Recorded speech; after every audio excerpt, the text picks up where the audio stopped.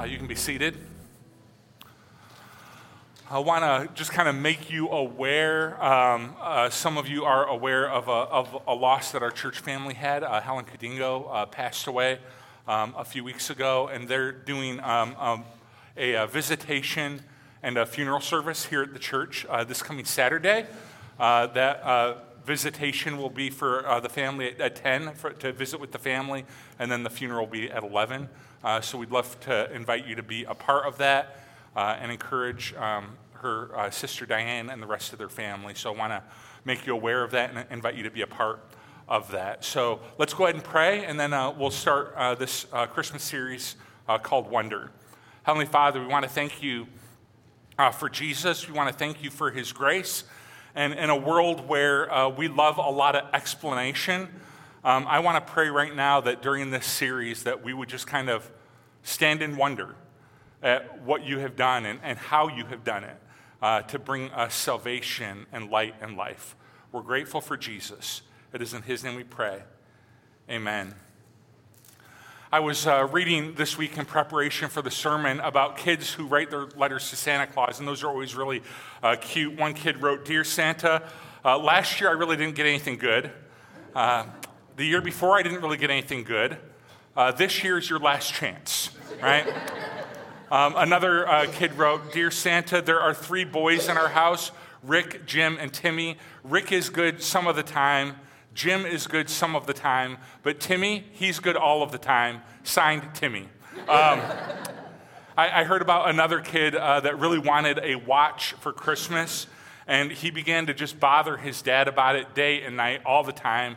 And finally, his dad said, "Listen, if you ask me about this watch one more time, I'm pretty much guaranteeing that you're not going to get it, and don't bother writing to Santa. He's not going to do much good for you either if you're not quiet about it." And so later that night, the family was gathering for the meal, and the son said, "Hey, would it be okay, Dad, if I prayed for the meal?" The father's like, "Yeah, he's getting it. He's getting it. He's getting what life is all about." And he said, "Would it be okay if I read a scripture before I prayed?" And the father was even more proud. He said, "Absolutely, you can read a scripture." And he said, Mark 13:37, Jesus says, "What I say to you, I say to everyone. Watch." Watch, right? The truth of the matter is there is a lot of mystery that kind of surrounds Christmas. You remember that as a kid? Wondering what you would get? Wondering, would you get what you had asked for? Would you get what you wanted? And it really is kind of a fun time of year. But if we're honest, there's a little bit of anxiety that comes with it, especially for kids. You may have seen that with your kids or grandkids. The wonder turns to anxiety, right? Am I going to get what I asked for? Am I going to get what I really want? And this time of year, and honestly, every time of year can feel that way. And I'm not just talking about gift giving right now, right? I'm talking about the spiritual implications of some of this, that am I going to receive this season what I desire the most? And sometimes it's not knowing exactly what God's going to do in a situation that leads us to anxiety, that you are praying and you are asking and you are pleading and you are coming to God with a request or a desire of your heart, some way that you want him to move, and you're just not sure what he's going to do, and there can be uncertainty and there can be a little bit of fear. How is he going to move? And you know what kind of tempers the anxiety a little bit? I think what can temper that anxiety is getting to know and falling in love with the gift giver. And that's true across the board. That comes when it comes to receiving presents. Trust the gift giver, right? Trust the gift giver. But it also comes true with the spiritual implications of life, that one of the things that is true about God as a gift giver, and God repeatedly refers to himself throughout the scriptures as a God who gives good gifts to his children, is that God, the theological truth under all of this, is that God cannot act out of his character. Right? We talk a lot in this room about what God can do. This is one of those things that God really can't do. God cannot act outside of his character. So God cannot act in an unloving way. He is love. Right? God cannot act outside of righteousness. He always does what is right. He cannot act outside of grace. He is a God of grace. He cannot step outside of his core character and act. So his actions and his character are always going to be in complete alignment. And honestly, when you go back to this time of year with kids and gift giving and Santa and all that, if I'm being totally honest, you can kind of understand the anxiety a little bit, right? That kids face. We sing this song, and it goes something like this. I am not going to sing it for you, but kids sing this all December long, but it's about Santa Claus, and it says he's making a list, he's checking it twice, he's gonna find out, kids, right? He's gonna find out who's naughty and nice. Santa Claus is coming to town. He sees you when you're sleeping, weird. He knows when you're awake. He knows if you've been bad or good, so be good for goodness sake. You better watch out. You better not cry. You better not pout. I'm telling you why. Santa Claus is coming to town. And this time of year, I always want my kids to understand that's Santa, right? There's a lot of mystery and uncertainty about what's this guy going to do? He's watching me while I'm sleeping? What kind of gifts is he going to bring? There's a lot of anxiety and fear, and I understand it to a certain extent, but that's Santa. That's not mom and dad, right? We buy you gifts for your birthday or we buy you gifts for Christmas as an expression of our love for you. We'd rather you not pout, right? We'd rather you not cry. We'd rather you not do those things, but your Christmas isn't at stake based on your behavior. Those gifts are an expression of our love for you, and that stuff about Santa, it's also not true about God. So one of my prayers every Christmas is that we would understand God's core character, that he is a God of love and truth and grace and righteousness. We'd understand his core character, and we would stand in awe and wonder of him. And while it's true, we don't always know exactly what he's going to do in every situation. That is 100% true. While that's true, that we would learn to love his character. And because we've learned to love his character, we would trust his actions. We would trust what he's going to do, even when we don't know exactly what he's going to do. So in this series, we're going to kind of look at, there's these passages in the epistles. These are not classic Christmas texts, but there's these epistle references to Jesus as the mystery. And so you've noticed we've entitled this series Wonder, right? That we want to stand in wonder of the mystery that is Christ. And so there's several different passages we're going to look at. Today we're going to look at Colossians 2, and here's what Paul writes. I want you to know how hard I am contending for you and for those at Laodicea and for all who have not met me personally. My goal is that they may be encouraged in heart and united in love, so that they may have the full riches of complete understanding, in order that they may know the mystery of God, namely Christ, in whom are hidden all the treasures of wisdom and knowledge. I tell you this so that no one may deceive you by fine-sounding arguments, for though I am absent from you in the body, I am present with you in spirit, and delight to see how disciplined you are and how firm your faith in Christ is. So then, just as you received Christ Jesus as your Lord, continue to live out your lives in him, rooted and built up in him, strengthened in the faith as you were taught, and overflowing with thankfulness. See to it that no one takes you captive through hollow and deceptive philosophy, which depends on human tradition and the elemental spiritual forces of this world, rather than on Christ. So we've talked about this a lot over the years, but we get this wonderful kind of luxury of getting to reverse engineer the Bible. That we get to see the Bible in reverse. That a lot of people in the Old Testament were wondering what God was going to do. We get to marvel at what he has done. Right? And it's a beautiful, beautiful gift that we have to see it in reverse. But throughout all of human history, up until the time of Christ, the early church fathers and matriarchs, they were wondering, what is God up to? What is he doing in this post-sin world? How is he going to bring us the Savior? How is he going to bring us the Lord? What exactly is he going to do? And they got to marvel at it. You think about Abraham and Moses and others. They had to, because they were looking forward, they walked in faith. They didn't know what God was going to do. And Christ is the answer to that question. All the questions that Abraham had, all the questions that Moses had, all the questions that David had. What is God up to? We get to read our Bibles and say, Christ. Christ is what he was up to. Christ is what he was building toward. Christ is what he was accomplishing. And there is a text in your New Testament, Hebrews 11, that kind of lays this out beautifully. And I thought about just retelling the stories, but I want to read to you a very long passage of Scripture, if you'll allow me. It feels like I'm asking for forgiveness for that. I'm not. But I want to make you aware. It is a long text, but I want us to just stand in awe and wonder about all the things that happened before Christ that God was in the middle of. And they didn't know. Abraham didn't know. Isaac didn't know. Moses didn't know. David didn't know. But we can look back and say, oh, Christ. It was Christ that God was building toward. Here's how he says it. By faith, Abraham, when called to go to a place he would later receive as an inheritance, obeyed and went, even though he didn't know where he was going. All right, so you remember the story, right? God says, leave your family, your nation, your father's household, and start walking. Where am I going? I'll let you know when you get there, right? By faith, he made his home in the promised land like a stranger in a foreign country. He lived in tents, right? For all of us non-campers, like, he lived in tents, right? As did, what misery, right? All the rest of the campers like, cool, right? As did Isaac and Jacob, who were heirs with him of the same promise. For he was looking forward.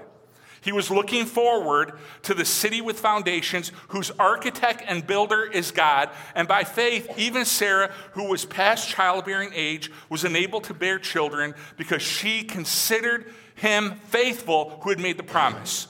And so from this one man, and he is good as dead, rude, right, just rude, but he is good as dead. Never ever put that in a Christmas card. Dear so-and-so, you are as good as dead, right? Came descendants as numerous as the stars in the sky and countless as the sand on the seashore. All these people were still living by faith when they died, right? They were living by faith when they died. They did not receive the things that were promised. They only saw them and welcomed them from a distance, admitting that they were foreigners and strangers on earth.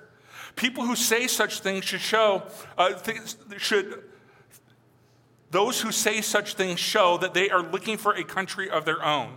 If they had been thinking of the country they had left, they would have had an opportunity to return, right? And that's the question of a lot of the Bible is why didn't they return? They were living in faith is why they were looking forward is why they didn't return. Instead, they were longing for a better country, a heavenly one. Therefore, God is not ashamed to be called their God, for he has prepared a city for them. So here comes the awesome parts. By faith, Abraham, when God tested him, offered Isaac as a sacrifice. He who had embraced the promises was about to sacrifice his one and only son, even though God had said to him, it is through Isaac your offspring will be reckoned. Right? And this is one of those moments where Abraham, God, what are you doing? What are you doing? And Abraham reasoned that God could raise the child from the dead. And so in a matter of speaking, he did receive Isaac back from death. By faith, Isaac blessed Jacob and Esau in regard to their future. By faith, Jacob, when he was dying, blessed each of Joseph's sons and worshiped as he leaned on the top of his staff. By faith, Joseph, when the end was near, spoke about the exodus of the Israelites from Egypt and gave instructions concerning the burial of his bones. By faith, Moses' parents hid him for 3 months after he was born because they saw he was no ordinary child and they were not afraid of the king's edict. By faith, Moses, when he had grown up, refused to be known as the son of Pharaoh's daughter. He chose to be mistreated along with the people of God rather than enjoy the fleeting pleasure of sin. He regarded disgrace for the sake of Christ. He didn't even know who Christ was. For the sake of Christ, somehow embedded in Moses looking forward was this promise. He regarded disgrace for the sake of Christ as of greater value than the treasures of Egypt because he was looking ahead to his reward. By faith, he left Egypt, not fearing the king's anger. He persevered because he saw him who is invisible. And by faith, he kept the Passover and the application of blood so that the destroyer of the firstborn would not touch the firstborn of Israel. By faith, the people passed through the Red Sea on dry ground, and when the Egyptians tried to do so, they were drowned. By faith, the walls of Jericho fell after the army had marched around them for 7 days. By faith, the prostitute Rahab that we talked about a week ago, because she welcomed the spies, was not killed with those who were disobedient. And what shall I say? He says in conclusion, I don't have time to tell you about Gideon, Barak, Samson, Jephthah, about David and Samuel and the prophets. Look at this. Who through faith, looking forward, conquered kingdoms, administered justice, and gained what was promised. Who shut the mouths of lions, quenched the fury of the flames, and escaped the edge of the sword. Whose weakness was turned to strength, and who became powerful in battle and routed foreign armies. Women received back their dead, raised to life again. And then there were others. And this is one of those kind of heroic groups. It's great to be able to tell stories of we received back the dead, we conquered kingdoms, we administered justice. But look at the faithfulness of this next group. There were others who were tortured, refusing to be released so that they might gain an even better resurrection. Some faced jeers and flogging and even chains and imprisonment. They were put to death by stoning. They were sawed in two. They were killed by the sword. They went about in sheepskins and goatskins, destitute, persecuted, mistreated. The world was not worthy of them. They wandered in deserts and mountains, living in caves and in holes in the ground, and they were all commended for their faith, yet not one of them received what had been promised. Not a one of them. Since God had something better planned for us, so that only together with us would they be made perfect. Boy, is it just me, or when you hear that passage read, do you have the same thought that I do? I need a little more grit in my life. I need a little more grit. I complain a little too much. I am a little too sour. I am a little too wimpy. When it comes to faith, you read about these people that were looking forward, and they had no idea what God was up to. They had no idea what he was trying to accomplish, and they were persecuted, mistreated, imprisoned, sawed in two. They lived in caves. They went through hardship, and that was looking forward. And you and I have this amazing blessing of we see what God was doing. So we get to look back, and we get to see that the mystery, every time Abraham wondered, every time Sarah wondered, every time Moses wondered, every time David wondered, we get to look back and we say, the mystery was Christ, Paul says. The mystery is Christ.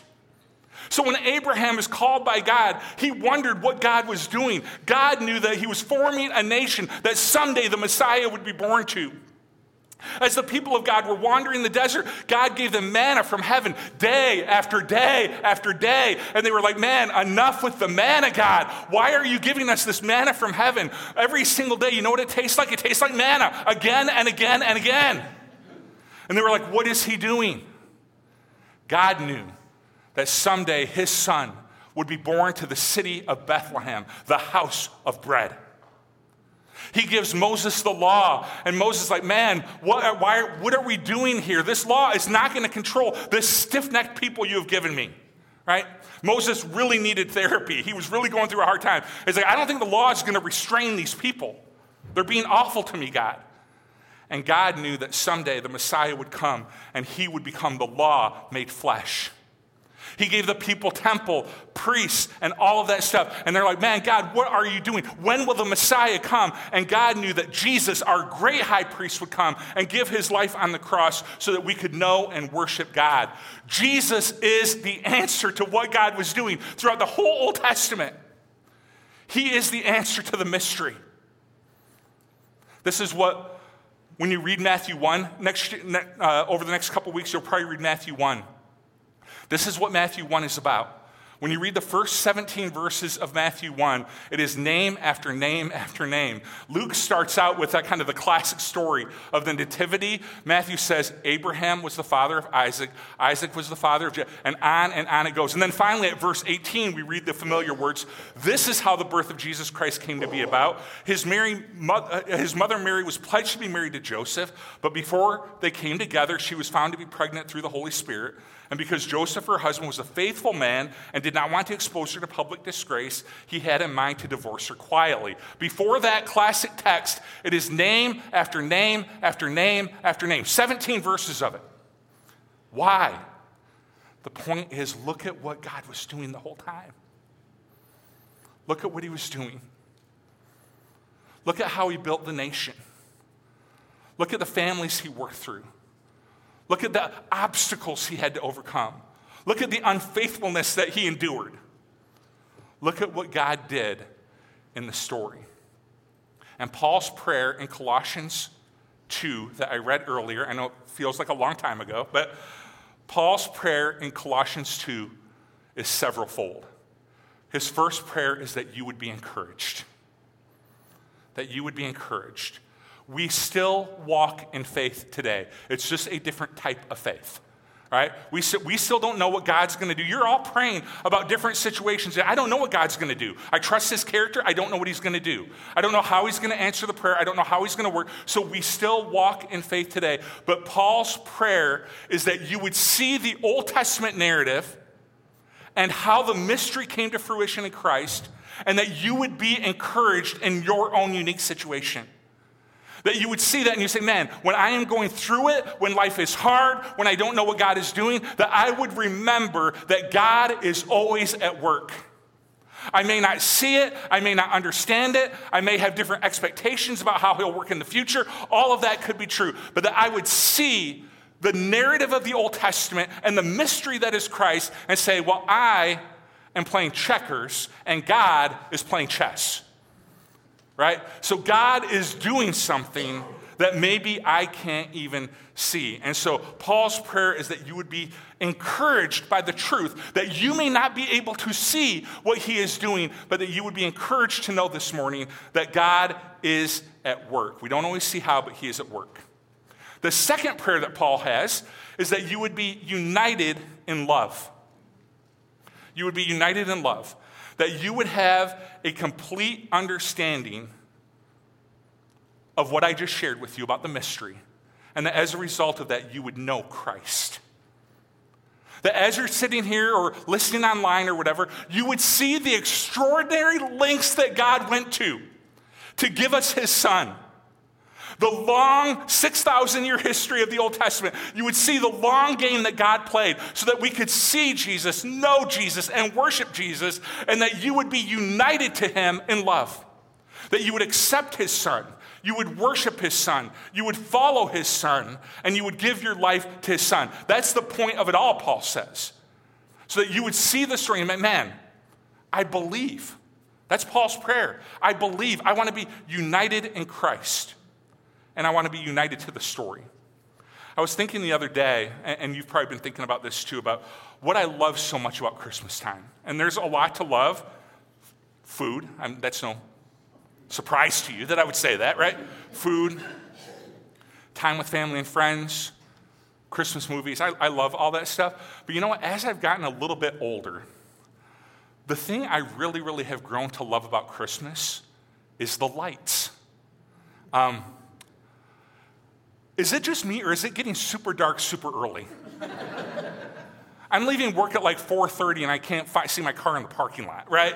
It is getting so dark.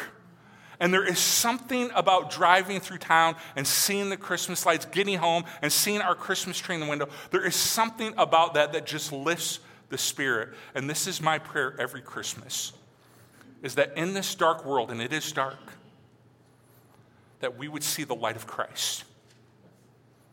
That we would see the light that he is, the light that he offers. And in the midst of that darkness, he would be our light. That he would be our light. That what I just said are two different things. Observing the light is one thing. That's a beautiful light. A lot of people enjoy that light. That is a good light. Receiving the light is a different thing. And that is my prayer every year, is that he wouldn't just be a light to you, that he would be your light. And so Paul, his last prayer for the Colossians is that he says is that we would see Christ as the knowledge and wisdom of God. That God had been working this whole time to bring us Christ, and because he is the answer to the mystery, here's his prayer, that you would have confidence in his wisdom and knowledge of all things. All right, because here's the truth. While the whole world wondered what God was doing, God knew. Jesus knew. We were all wondering. Abraham, one of the greatest people of all time, Moses, one of the greatest people, they wondered. God knew what he was doing the whole time. And because of that truth, Paul's prayer is that we would be wise in Christ, that we would follow Christ's example, that we would follow his commands, that we would be like him, that we would follow him. And because of that, we want to be wise in him. Here's how Paul says it, that no one would take you captive with hollow and deceptive teachings, but instead we would be wise in Christ. So Paul's comparing those two things, being wise in Christ, following his examples, following his commands, following his ways, or being held captive by hollow and deceptive teachings. And every culture throughout all human history have had their share of hollow and deceptive teachings. Right? Every single culture. So Paul was writing about specific ones, but I want to detach ourselves from that just for a minute, and I want to talk this Christmas time about what are some of the hollow and deceptive teachings of our current culture. Because Paul's prayer is that we would reject those and we would be wise in Christ, right? So what are the hollow and deceptive teachings of our culture? Number one, your happiness matters most, right? That is a hollow and deceptive teaching. That every decision you make and process should have, our culture would say, your happiness as the most important factor. And then a lot of times I've seen people take it even a step further, that God is up just kind of wringing his hands, trying to figure out how to make you and I happy, right? And it's kind of resulted, I don't know if you've noticed this, but it's kind of resulted in a culture that is a bit self-absorbed. And as you know, if you are of any age at all, as you know, when you go through life living and making decisions based on what I want and what I like and what makes me happy, ironically, it does not result in a very happy life. So the scriptures say that Jesus became a servant. He made himself nothing. And he lived a pretty good life, I would say, wouldn't you? He became a servant, he made himself nothing, and we would be wise to be wise in him and follow his example and follow his teaching. Hollow and deceptive teaching number 2, entertainment and leisure are to be pursued passionately. There's an interesting thing that's happening in our culture, and I find it interesting, and I do have the microphone, so I guess I'm going to talk to you about it, right? It's an interesting thing that they're talking about. People are reporting that they have never been busier than they are right now. But they know from study after study that we actually have more leisure time right now than we have at any time since they've been doing the study.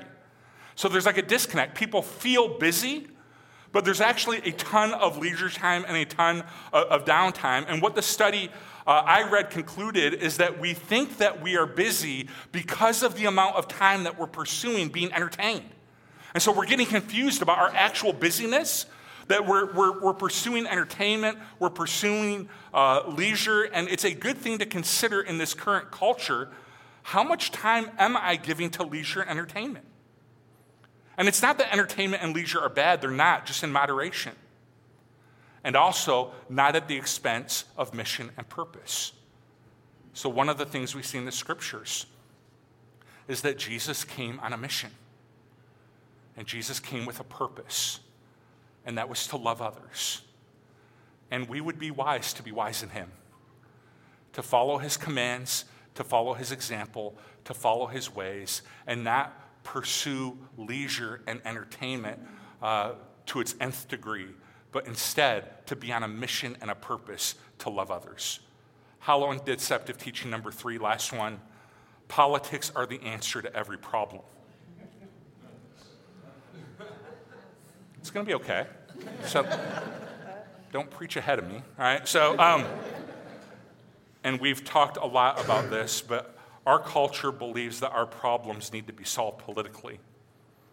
And there is a place for politics. As a matter of fact, the place for politics is they solve political problems. I just happen to believe that most of our problems are not political. I believe that wholeheartedly. Most of our problems are spiritual. They're not political. And so we're asking for a political entity to solve a spiritual problem. And as my grandfather used to say all the time, that dog won't hunt. That doesn't work very well. Politics just are not designed to do that. To solve a spiritual problem, you need a savior. You need a Lord. You need a teacher. You need an example. And for that, Jesus came to be. He came to be that Lord. He came to be that teacher. He came to be that example. And we would be wise to be wise in him. I love how the prayer kind of crescendos in verse 6. It says, so then, just as you receive Christ Jesus as Lord, continue to live your lives in him, rooted and built up in him, strengthened in the faith as you were taught, and overflowing with thankfulness. So we seek to live our lives in Jesus. He is our wisdom that we seek, and he is the way that we avoid hollow and deceptive teachings. In him we see an example that we can follow. In him we see commands that we can obey. In him we receive a Holy Spirit to empower us and help us. In him we receive the church, a group of people that we can go through life with. He is our wisdom. So we tend to be, just as Americans, right? We tend to be a very pragmatic people. We've always been this way in America, that we want reasons and we want explanation. And it's okay to question. I believe that wholeheartedly. But I sometimes wonder, and I think Christmas is a good time to do that, if we can just take a minute and stand in awe and wonder of Christ. The mystery, the knowledge, the wisdom, the extraordinary lengths that God went to give us Jesus. We went to Peoria on Friday to see the lights. You guys do that? If you've never done that, it's a really cool thing to do. It's the Festival of Lights out there. We go to it every single year. And I love going through it with my kids. If our kids weren't with us, I don't know exactly if just Cheryl and I would do it. Maybe we would. We'll find out someday. But right now our kids are with us, and it's really fun. The younger my kids are, the more they're kind of blown away by the bright lights. Especially, we get there at 5 and it's dark, right? And they're blown away by the lights. They see it, and you can just see their eyes.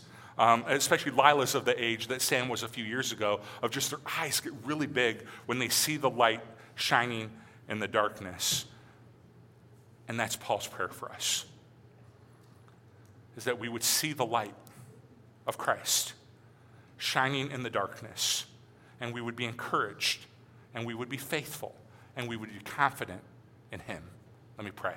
Heavenly Father, we thank you for Jesus. We thank you for his grace.